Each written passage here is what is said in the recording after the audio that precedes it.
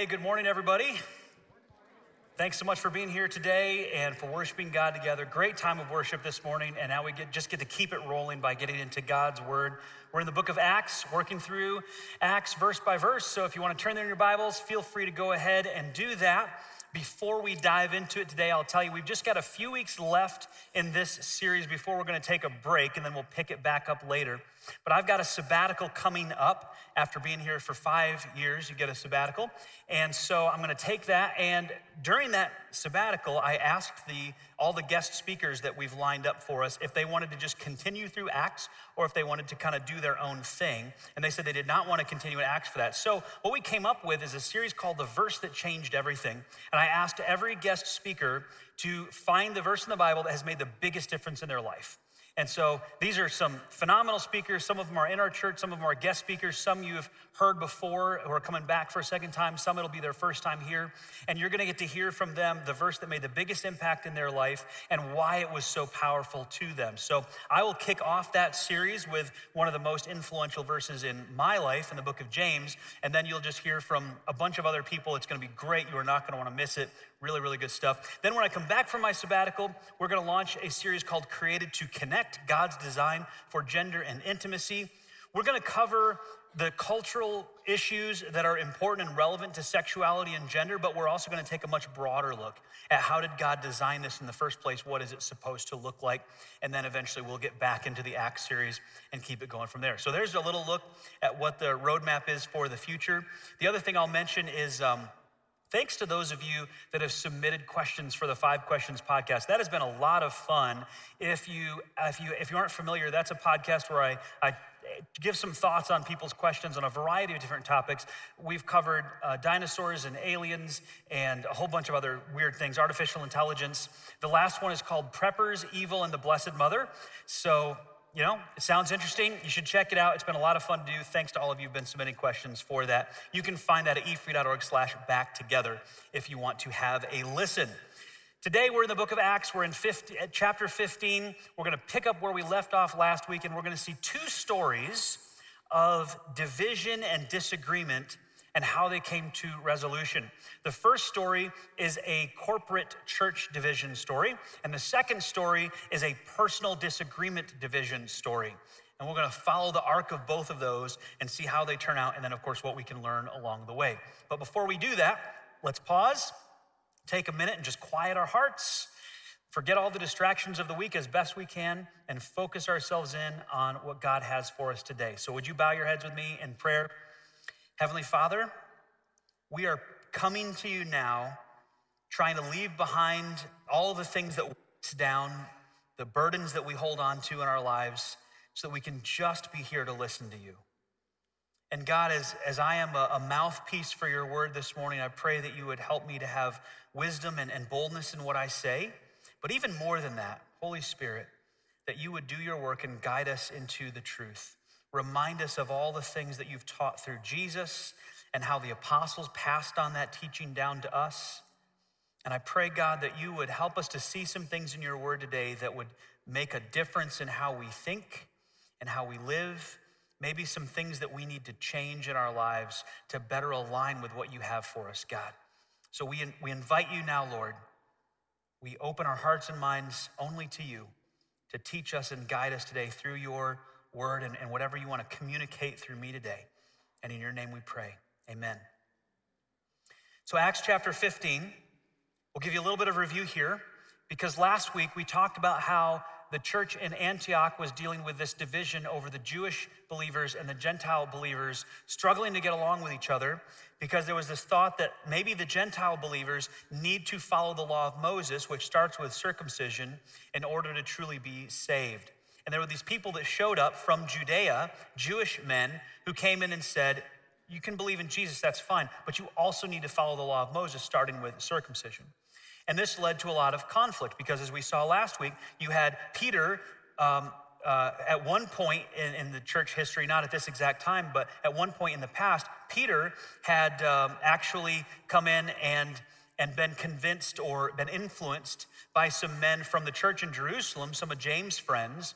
And Peter had actually fallen into this trap of not believing he had to follow the law of Moses himself, but he still would practice this idea of I need to stay separated from these Gentiles until they follow some of the law of Moses, because he was afraid of the peer pressure and the influence of these other people that came in there.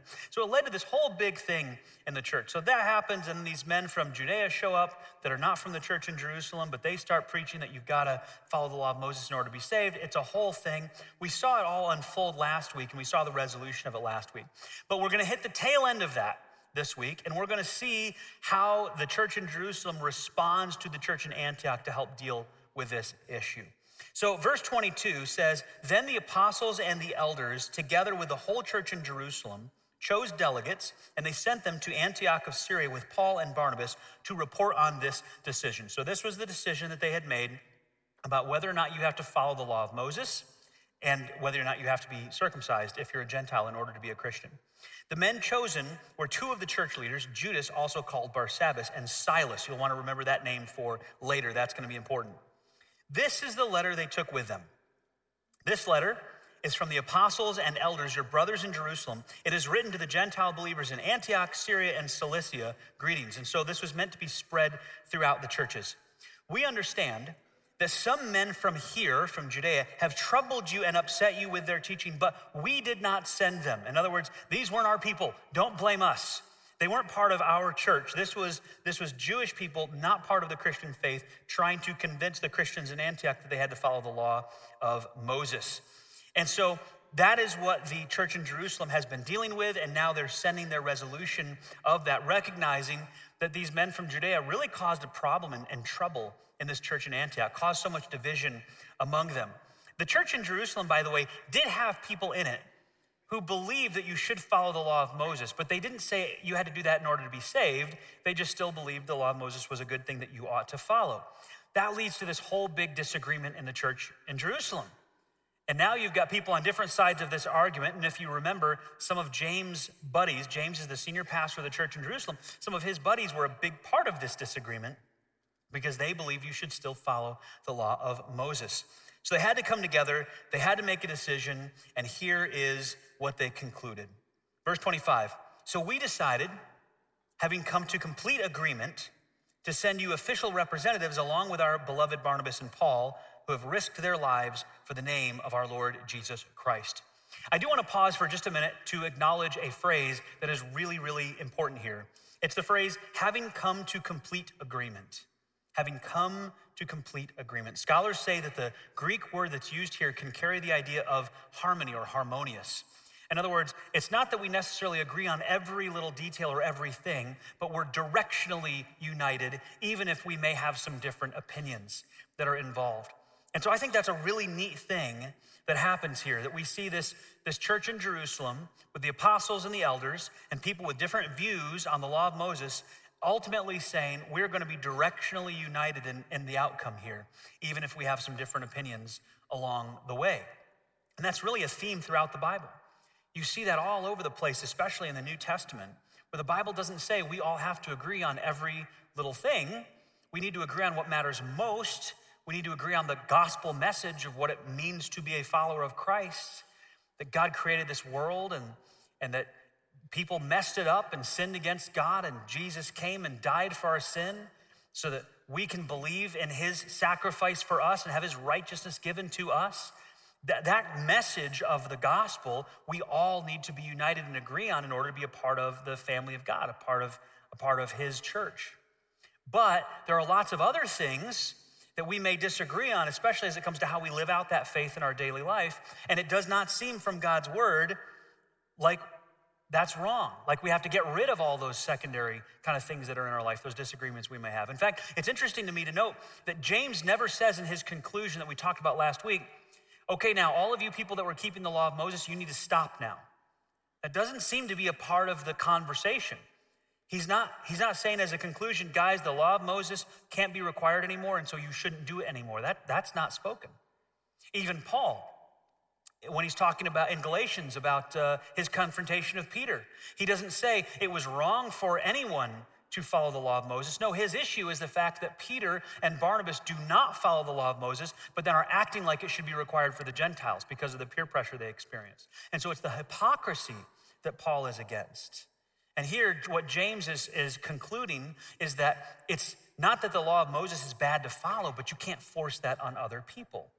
And there are these Jewish believers in the Jerusalem church who came out of a Pharisee background, the text says, and they still wanted to practice some of those laws and regulations. And you know what? If they feel they should, then that's okay.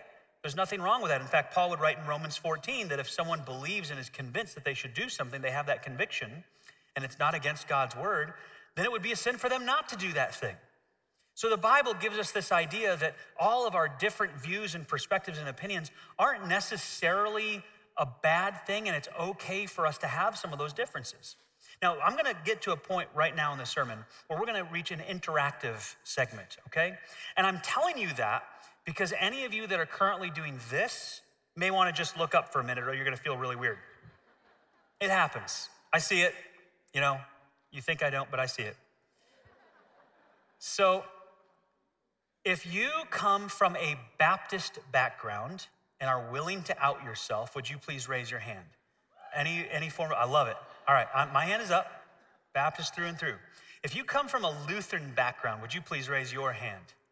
Okay, less enthusiasm, but still as many hands. Not a surprise, not a surprise.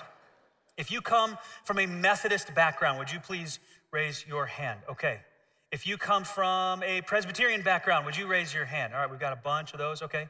If you come from, let's say, a charismatic background, would you raise your hand? Anybody out there? Okay. Yeah, that's where you expect the enthusiasm. Exactly. How about Catholic? Any former Catholics here? Catholic background. Okay, yep, we got a lot of those. All right. How many of you have just come to faith in Jesus in the last 5 years? Any of you out there just come to faith in the last 5 years? Okay, awesome. Praise God. That's great. All of you bring different things with you in that. You bring different pasts and traditions and opinions and preferences and understandings and experiences and beliefs with you. And sometimes those things need to change because we encounter stuff in God's word that makes us think, okay, actually, I was wrong about that.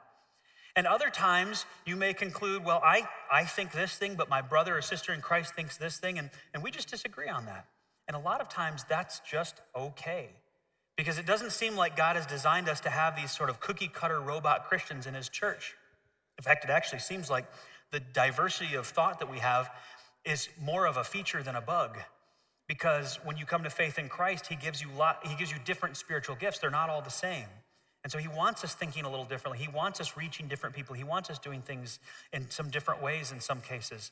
Now, eventually, of course, we are all going to leave this place and we're going to get to heaven and we're going to realize that Adam was right about all these different issues. And from your perspective, you're going to get there and realize that you were right. And I know.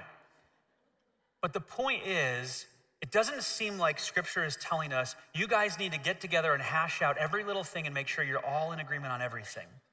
But instead, what we see again and again is we have different views and different opinions, but let's agree on what matters most, and let's agree on the direction forward.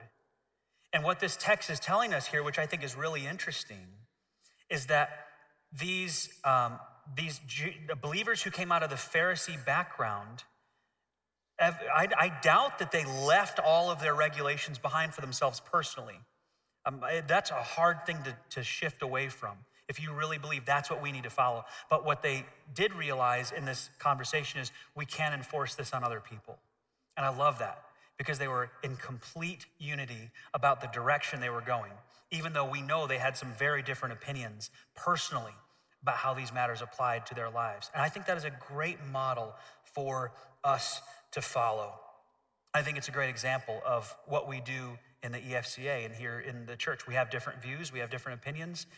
Some people in some churches like to argue about issues like Calvinism versus Arminianism or pre-mill or post-mill or a-mill or various issues of eschatology and other kind of matters. And it's not to say any of those are unimportant. They're very important, but they're often things that we can't know with 100% certainty because we're not God. And so we can discuss them and debate them in a friendly, gracious way while also disagreeing about them and still walking away fellow believers in Christ and able to do ministry together. And that seems to be what happened here in the church in Jerusalem. So back to verse 27. We are sending Judas and Silas to confirm what we have decided concerning your question. Now, last week, we saw the church in Antioch send Paul and Barnabas, but not just Paul and Barnabas, they also sent extra delegates with them to the church in Jerusalem to ask this question. And now the church in Jerusalem is sending Paul and Barnabas back to Antioch, but with extra delegates, Judas and Silas, to give the answer to that question. And it's almost like nobody trusts Paul and Barnabas. I don't know if that's true. I don't think so. I think they just wanted an abundance of confirmation to come with them. But every church seems to think Paul and Barnabas plus a few extras just in case. And here is what happened, verse 28. For it seemed good to the Holy Spirit and to us to lay no greater burden on you than these few requirements. Now, that's a very nice way of saying you don't have to follow the law of Moses. No greater burden on you, but we do have some things we want you to do. 29, you must abstain from eating food offered to idols, from consuming blood or the meat of strangled animals, and from sexual immorality. If you do this, you will do well. Farewell. It's a very short letter. It's basically a tweet. And I guess it's because these messengers are there. They can explain the details. They can give them the story. We're not going to waste any more ink on this. This is our message. I want you to not eat these things so that you can fellowship with Jewish believers. I want you to refrain from the sexual immorality that is so prevalent in Antioch at this time. Goodbye. And that's it. That's the message. The messengers went at once to Antioch, where they called a general meeting of the believers and delivered the letter. And there was great joy throughout the entire church that day as they read this encouraging message. Now, there was joy throughout the church because both the Jewish background believers and the Gentile background believers were happy with this result. Why would they be happy with this result? Well, for the Jewish believers, they have been in no man's land when it comes to how they can relate to and interact with their Gentile brothers and sisters in Christ. For a while, they were totally fine with eating meals together and hanging out and doing small group together and all that stuff. But then they started to wonder, because of this influence that came in, wait a minute, but they're not circumcised, they're not following the law of Moses. These things are a part of our culture, they're part of our tradition, our family, our heritage. Like, should they be doing this stuff too? And so they weren't sure. It caused this rift in the church. And what they really needed was clarity. They needed clarity around what do we do, just give us an answer. What do we do moving forward? And that's what they got. So for the Jewish believers, they were happy because they finally had clarity on whether they needed to expect that the law of Moses be followed by these Gentile believers. And the Gentile men were happy because, well, you can figure out why the Gentile men were happy. Just read the text. Verse 32. Everybody's happy. That's the point. Judas and Silas, both being prophets, spoke at length to the believers, encouraging and strengthening their faith. Now listen carefully to this next part, because there is going to be a test. Verse 33, they stayed for a while, and then the believers sent them back to the church in Jerusalem with a blessing of peace. Verse 35, Paul and Barnabas stayed in Antioch. They and many others taught and preached the word of the Lord there. Did anybody catch it? What's missing? Verse 34, that's right. I don't know who said it, but good job. Elizabeth, yeah, all right. But you're supposed to say, what is verse 34? Sorry, inside joke. Why isn't verse 34 in our Bibles today? Now, this is the type of question that would be easy to just skip over. But as I thought about it this week, I realized this is the type of question that we need to address in churches. And here's why. A lot of times, young Christians grow up in the church believing one thing about our scriptures, believing that everything they're hearing they can confidently trust in a certain way. And then they get to high school, and they get to college, and they're presented with thoughts and ideas that they never encountered in church growing up. Because the churches didn't talk about some of the tough things about the text, the things that seem like they're missing or seem like there's an error. And then they question it, and they go, well, maybe the whole thing's just not real. So that's why I think when we encounter something like this, where something's missing and it's confusing to us, and we go, well, how is there a verse 34 and now there's not a verse 34? Why is that missing in there? We got to talk about why is that missing in there so that they know there's a very good reason for this. And yes, you can still trust your Bible that you're reading today. So let's talk about it a little bit. Verse 34 says that even though 33 told us that Silas and Judas were going back to Jerusalem to report back, verse 34 says, and you might see this in the footnotes of your Bible if you have a good translation there, that while Judas went alone, Silas decided to stay in Antioch. Why is that? Because in verse 40, we're going to see Silas again in Antioch. So how did this happen? Why was there a verse 34 there at one point, and then there's not a verse 34 now? And if you look in the ESV and the CSB and the NLT, which I tend to use, or the NASB or the NIV or a whole bunch of these other translations, you will see there's no verse 34, but there's usually a footnote saying some manuscripts include verse 34, and then it'll give you that line about Silas and Judas. Here's what's going on. As time moves on, archaeologists keep finding older and better manuscripts of God's word. And so counterintuitively, the further we get away from the events of the Bible, the more accurate version we're getting compared to hundreds of years ago of that Bible. We're actually getting closer and closer to the original manuscripts, which is pretty incredible. What we have today is a translation, or many translations, of copies of copies of copies of manuscripts from the originals that we no longer have. That is why our statement of faith here at this church says this: as the verbally inspired word of God, the Bible is without error in the original writings. Every now and then, I will get people who will talk to me about one of these mistakes that they have found in the Bible, or omissions like we're talking about right now, and say, aha, this proves that the Bible is not without error. And I will tell you, I never said my translation was without error. My translation is the result of copies of copies of copies of copies and multiple translations along the way, and lots of people involved in that. Anytime you have, and we have tens of thousands of manuscripts from the Bible and thousands of copyists involved in this, you're going to statistically get some errors introduced there as people add a letter where they're not supposed to, or change a word, or leave a word out, or different things. But there's something else that happens there, which is you also make it much easier with all those resources to uncover when those errors occurred and where they are. So you increase the likelihood of introducing some errors, although such care was taken that those errors tend to be very, very small and not changing the meaning of the text at all. But you also make it easier to find those errors because you have such a wealth of manuscripts to work from. There is no other work of antiquity that has the kind of manuscript evidence that the Bible has. It's really incredible, the amount of evidence we have to help reconstruct the text of the Bible. But along the way, sometimes little changes get made. And so, if you go back to 1611, for instance, when the first King James Version was translated, they were working with the Textus Receptus, and they were working with the manuscripts that were relatively accurate, but had some things that today we know weren't actually in the original manuscripts. How do we know that?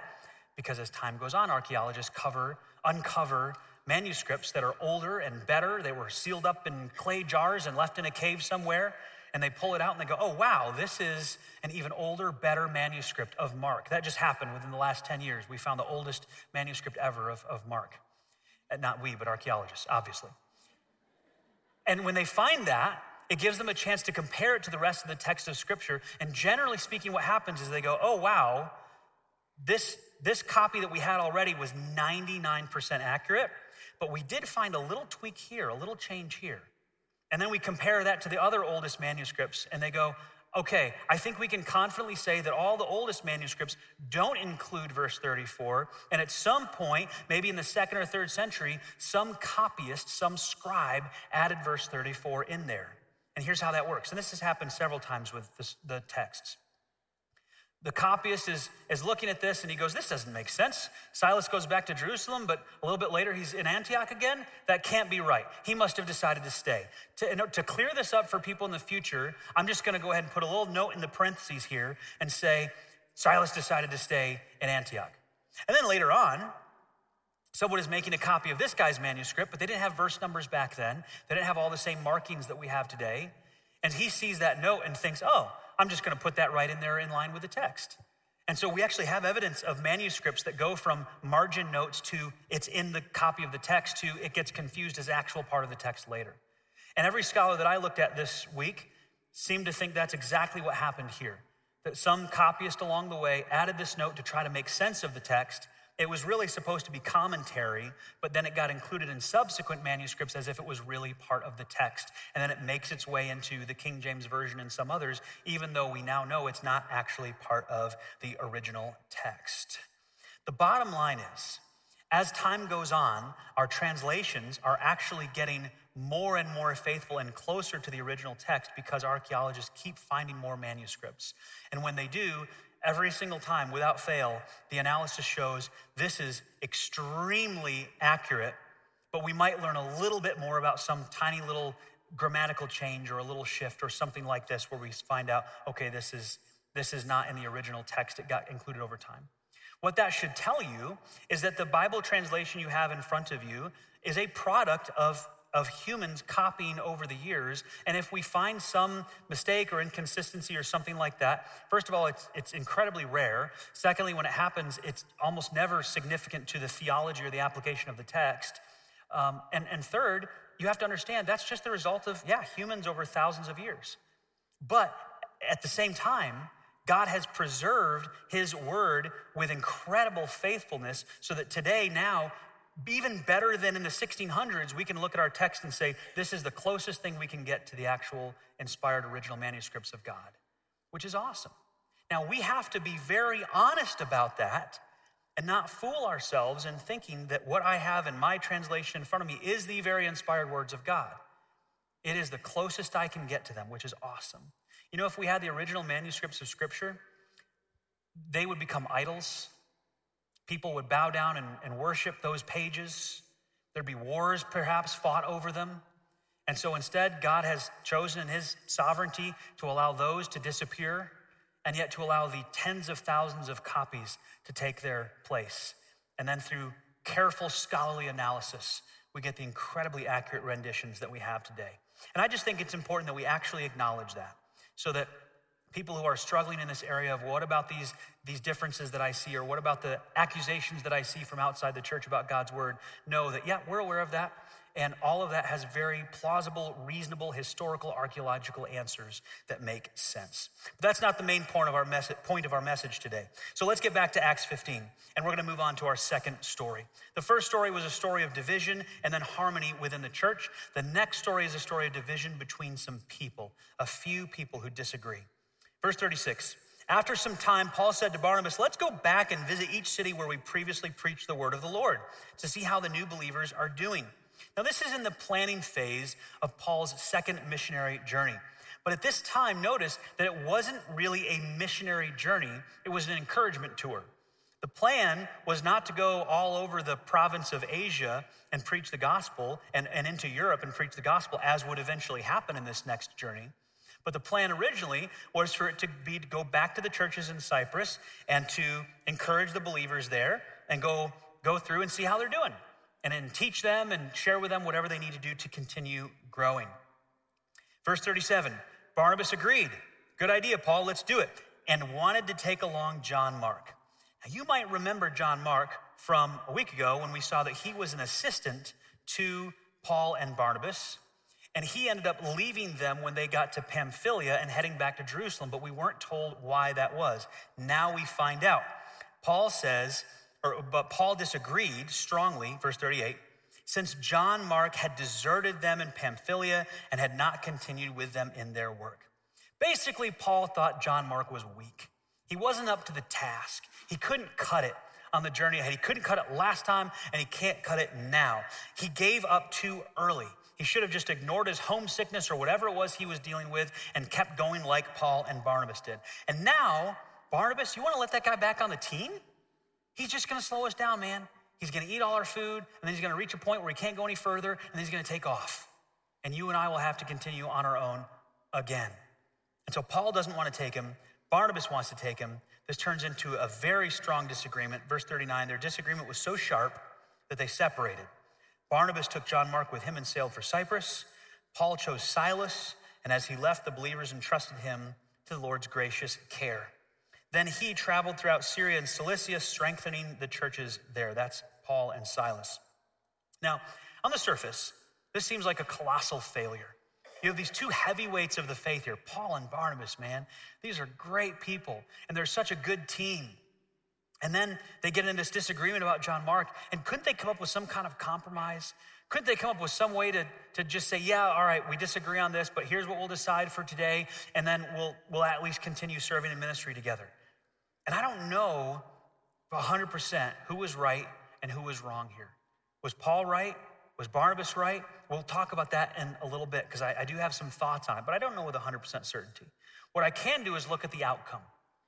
I can look at the outcome and see what happened as a result of this disagreement. And maybe there are some things we can learn from that. So the first point I want to make is that they're both committed, Paul and Barnabas are both committed to serving God, even though they disagree with another believer. They're both committed to serving God. Sometimes when we experience disagreements with believers, with churches, it can lead us to think, I'm done. I'm just not going to do it anymore. Like I have that disagreement with that person, or I have that disagreement with that church, and it cuts me so deep that I'm not going to be involved in church anymore. And there are a lot of people like that today who will say, I'm a Christian, but I'm not connected with any kind of church.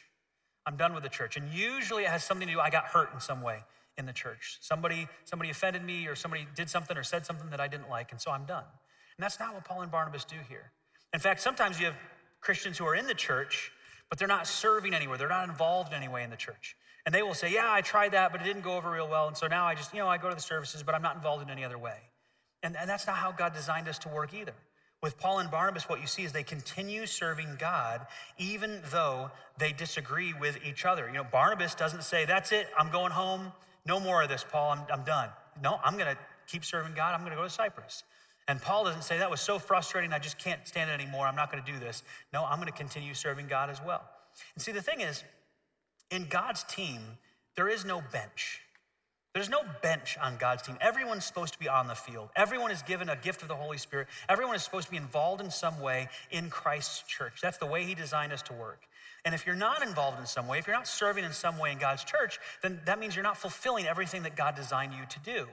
And what we see here is that Paul and Barnabas, they continue serving even though they have this disagreement. Don't let a disagreement or a issue that you have with other believers in Jesus keep you from doing what God has gifted you to do. When you become a follower of Jesus, he gives you gifts of the Holy Spirit so that you can serve, so that you can be an encouragement to others. Don't ignore that. Don't neglect that. Don't let disagreement or frustration keep you from doing what God has designed you to do. And you'll find so much more spiritual growth and satisfaction and joy in still serving, even if you've had some struggles in the past.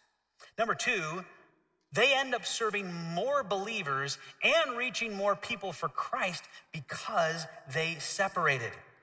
If they had stayed together, they would not have gone their separate ways and reached these different people. Barnabas and Mark, they end up going to Cyprus and encouraging all the churches there and strengthening the churches there. And then Paul and Silas, they go on a completely different path, which we're going to talk about in the future. And they reach all these other churches first, and then they branch out and bring the gospel to places it had never been before and start all these new churches. Now, I wonder if the church in Antioch, if some of those people happened to spot Barnabas and John Mark getting on that boat and went, wait a minute, why are those two taking off without Paul? What's going on there? And then a little bit later, the church has a commissioning service for Paul and Silas, and there's some people going, but wasn't Barnabas supposed to be part of this team? Where's he at? I mean, that could have led to some discussion, some talk, maybe even a little bit of gossip around, hey, what happened here? But little could they know the good that God would do through what looked like a bit of a spiritual divorce at this point. And I'm not necessarily saying that it was a great thing that it happened from any outsider's perspective. They may have looked at it and went, oh, what a bummer. Man, I wish those two guys could get along. And yet we now know, looking back a couple thousand years later, wow, look at all the believers that were reached and strengthened, and all the unbelievers that were reached with the gospel because of that split up. It gives us a very different perspective. Paul would later write in Romans chapter 8, we know that God causes everything to work together for the good of those who love God and are called according to his purpose for them. I just wonder if when he was writing those words, he was thinking back to this disagreement he had with Barnabas and thinking about how, wow, God took that time which was rough and it was difficult and it put a pit in my stomach, and he ended up using it for good.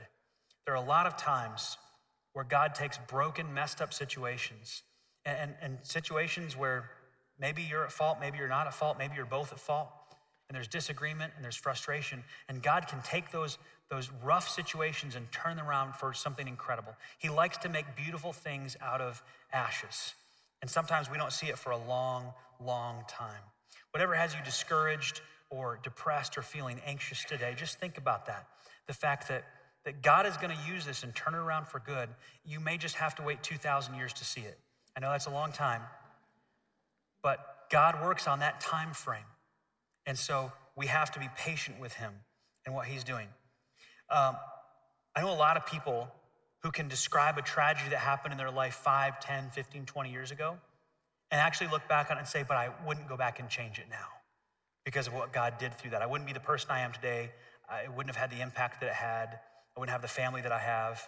That was terrible, but now looking back, I wouldn't change it. Maybe I would like to change some of the things I did in that or the things I said in that, but look how God used it for good. So have that perspective on life. Number 3, they all end up where God wants them. The book of Acts doesn't actually tell us the resolution of this disagreement between Paul and Barnabas and John Mark, but later on Paul would. When he's in prison, probably in Rome, he writes this letter to the Colossians. And by the way, here's another example how Paul, if it hadn't been for Paul's imprisonments, we wouldn't have a lot of the letters we have in the Bible. So at the time, I'm sure the Christians thought, oh no, Paul, he's in jail again. What is going on? And yet God is just saying, hey, I'm just giving him a writing sabbatical. That's all this is. It's a chance for him to write some stuff for those believers a couple thousand years from now. So his imprisonment benefited you and me tremendously. At the time, he may or may not have fully understood that. But here's what he wrote to the church in Colossians. Aristarchus, who is in prison with me, sends you his greetings, and so does Mark, Barnabas' cousin. As you were instructed before, make Mark welcome if he comes your way. Now, did any of you pick up on why Barnabas might have stood up for Mark? He's family, which leads me to believe Paul was probably right. Because Barnabas, we did not hear this in Acts, but Barnabas is like, come on, he's family, man. I don't want to tell his mom we rejected him. Like, he's got to come with us. And Paul is there like, he deserted us last time. There's no way he can make it on this trip. But then on the other hand, I think, you know what? But Barnabas was kind of right too. Like, John Mark ends up being this great person in the future who Paul obviously loved.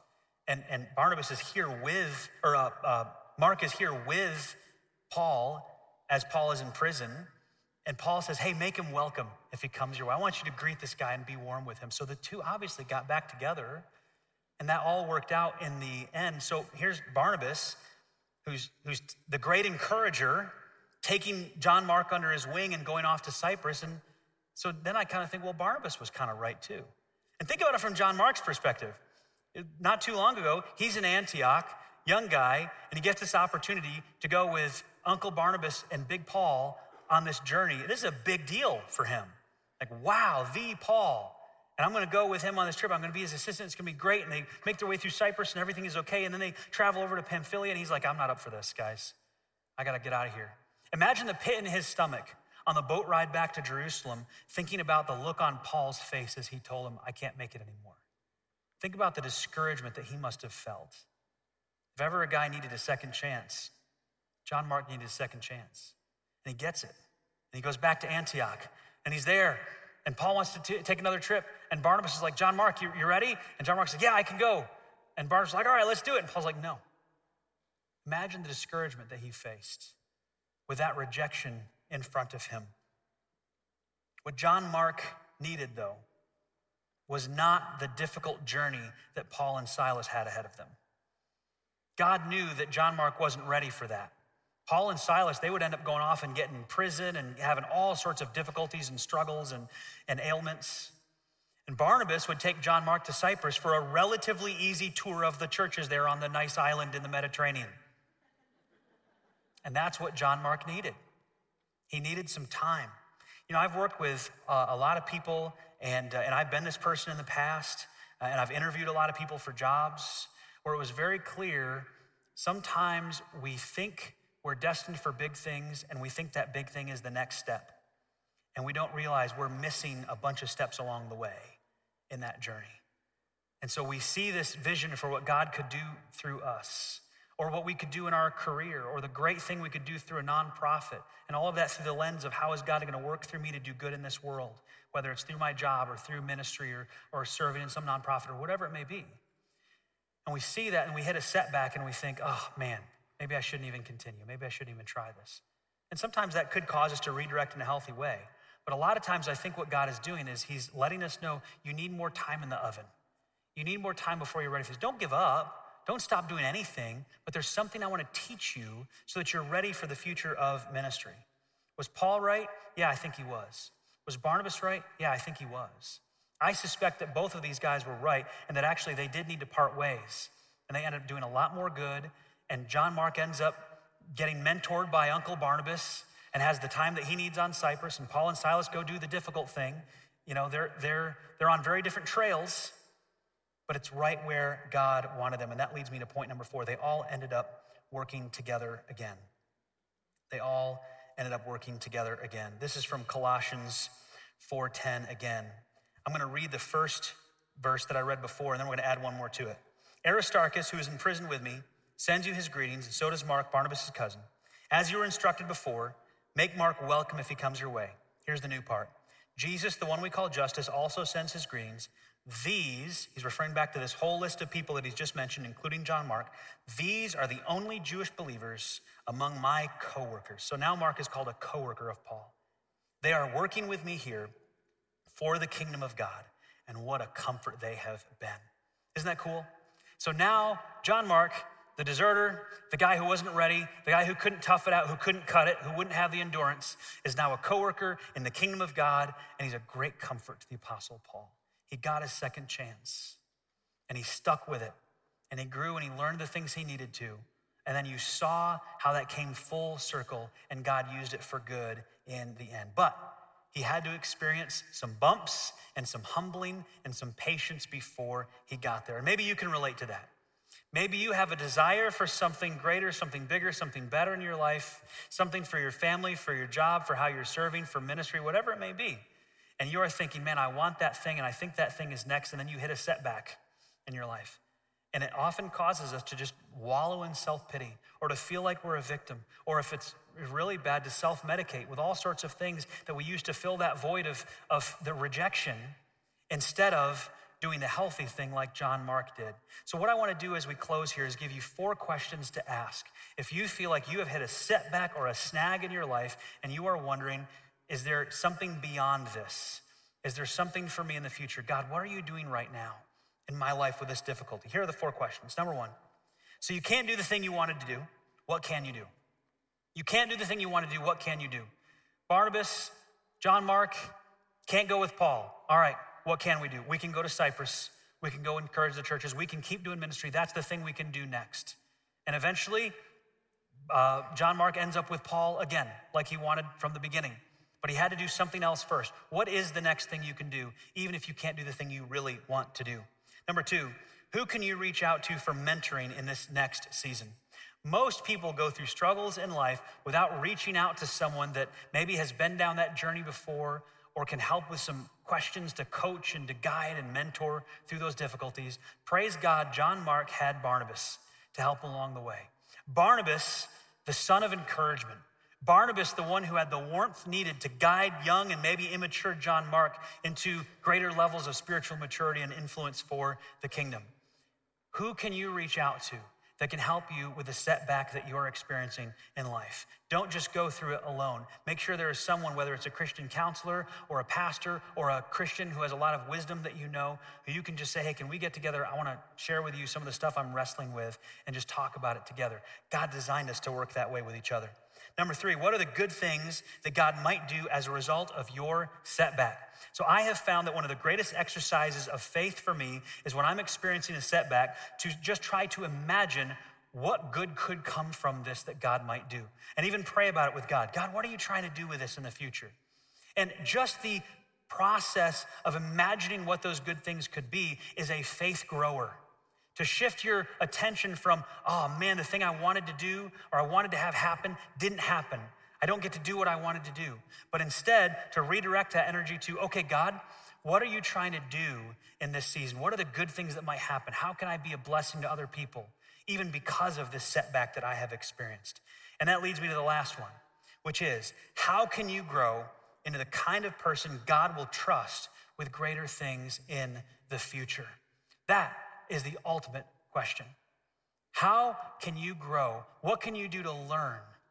What can you do to remove the things that maybe God realizes are in your life right now and they're a barrier to what he wants you to do next? But you've got to take some time to find those and pray and ask the Holy Spirit to guide you in that. What are the things that you need to shore up in? And you may not know what they are. You may need to ask a friend, a mentor, some kind of advisor. Where do you see some things in my life I need to grow in? If we will take that approach to our setbacks in life, we will have the same arc as John Mark. Didn't mean for that to rhyme. We will look at our setbacks in life as opportunities for us to grow and to bless other people, and not opportunities for us to be sorry for ourselves for what we experienced. Maybe God has something great in store for us, and we're just not ready for it yet. So let's get on board with his program and willing to follow whatever steps he has for us to get where he wants us to go. I wonder if you'd bow your heads in prayer with me right now. Lord, I know that with a room of people here and with people watching online, there are probably a lot of us who are experiencing a setback right now. And maybe it's a relationship. Maybe it's being told no about something. Maybe it's something someone has done to us. Could be something at work or at school. There are so many different ways that we experience rejection, or that we experience a loss of opportunity or a loss of job. And it's easy for us to look at those things and just feel so sorry for ourselves. But when we look at the story of John Mark, it's so encouraging to us, God. And my prayer is that you would help us to have that kind of perspective on life. That we would see the difficulties that we face, not just as a slap in the face to us, not just as a rejection for forever, but as an opportunity to see what you are going to do through what looks like a difficult and broken situation, God. I know there are so many people here who have struggles that they may have never shared with anyone. I pray that you would help them to have the boldness to reach out and find help, to find a Barnabas who can be their encourager and a little bit of a guide and mentor them along the right path.